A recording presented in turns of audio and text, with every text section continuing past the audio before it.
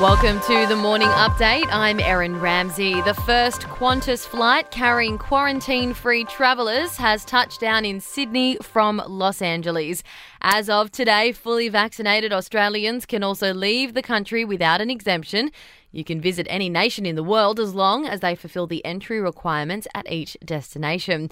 Andrew McGuinness from Qantas says it's an exciting day. It's been almost 2 years since people have been able to come and go from Australia.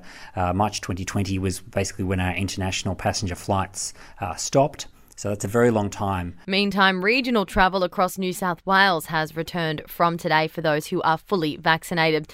Tensions between France and Australia have flared at a G20 meeting in Rome. French President Emmanuel Macron has accused Scott Morrison of lying to him over the cancellation of the submarine deal. The Prime Minister has flatly rejected the claim. President Macron told a couple of us that you didn't tell him the truth on the subs deal. In fact, he said that you might have lied. Is that true? No. He said that what happened was detrimental to your reputation. What do you say to that? I'll always stand up for Australia's interests. Also at the summit, leaders have committed to arrive at carbon neutrality by or around mid-century.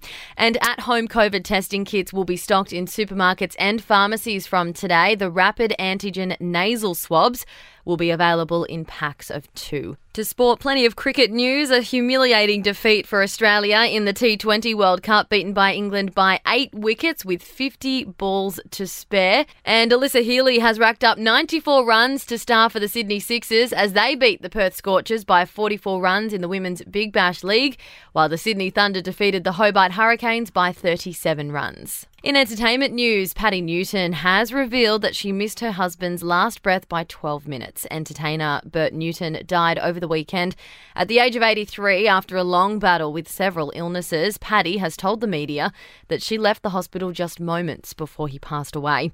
And Harry Styles has dressed up as Dorothy from The Wizard of Oz for a concert performance in New York City. All in the spirit of Harryween, of course. And that's the latest from the Nova podcast team. We'll see you this afternoon for another episode of The Update.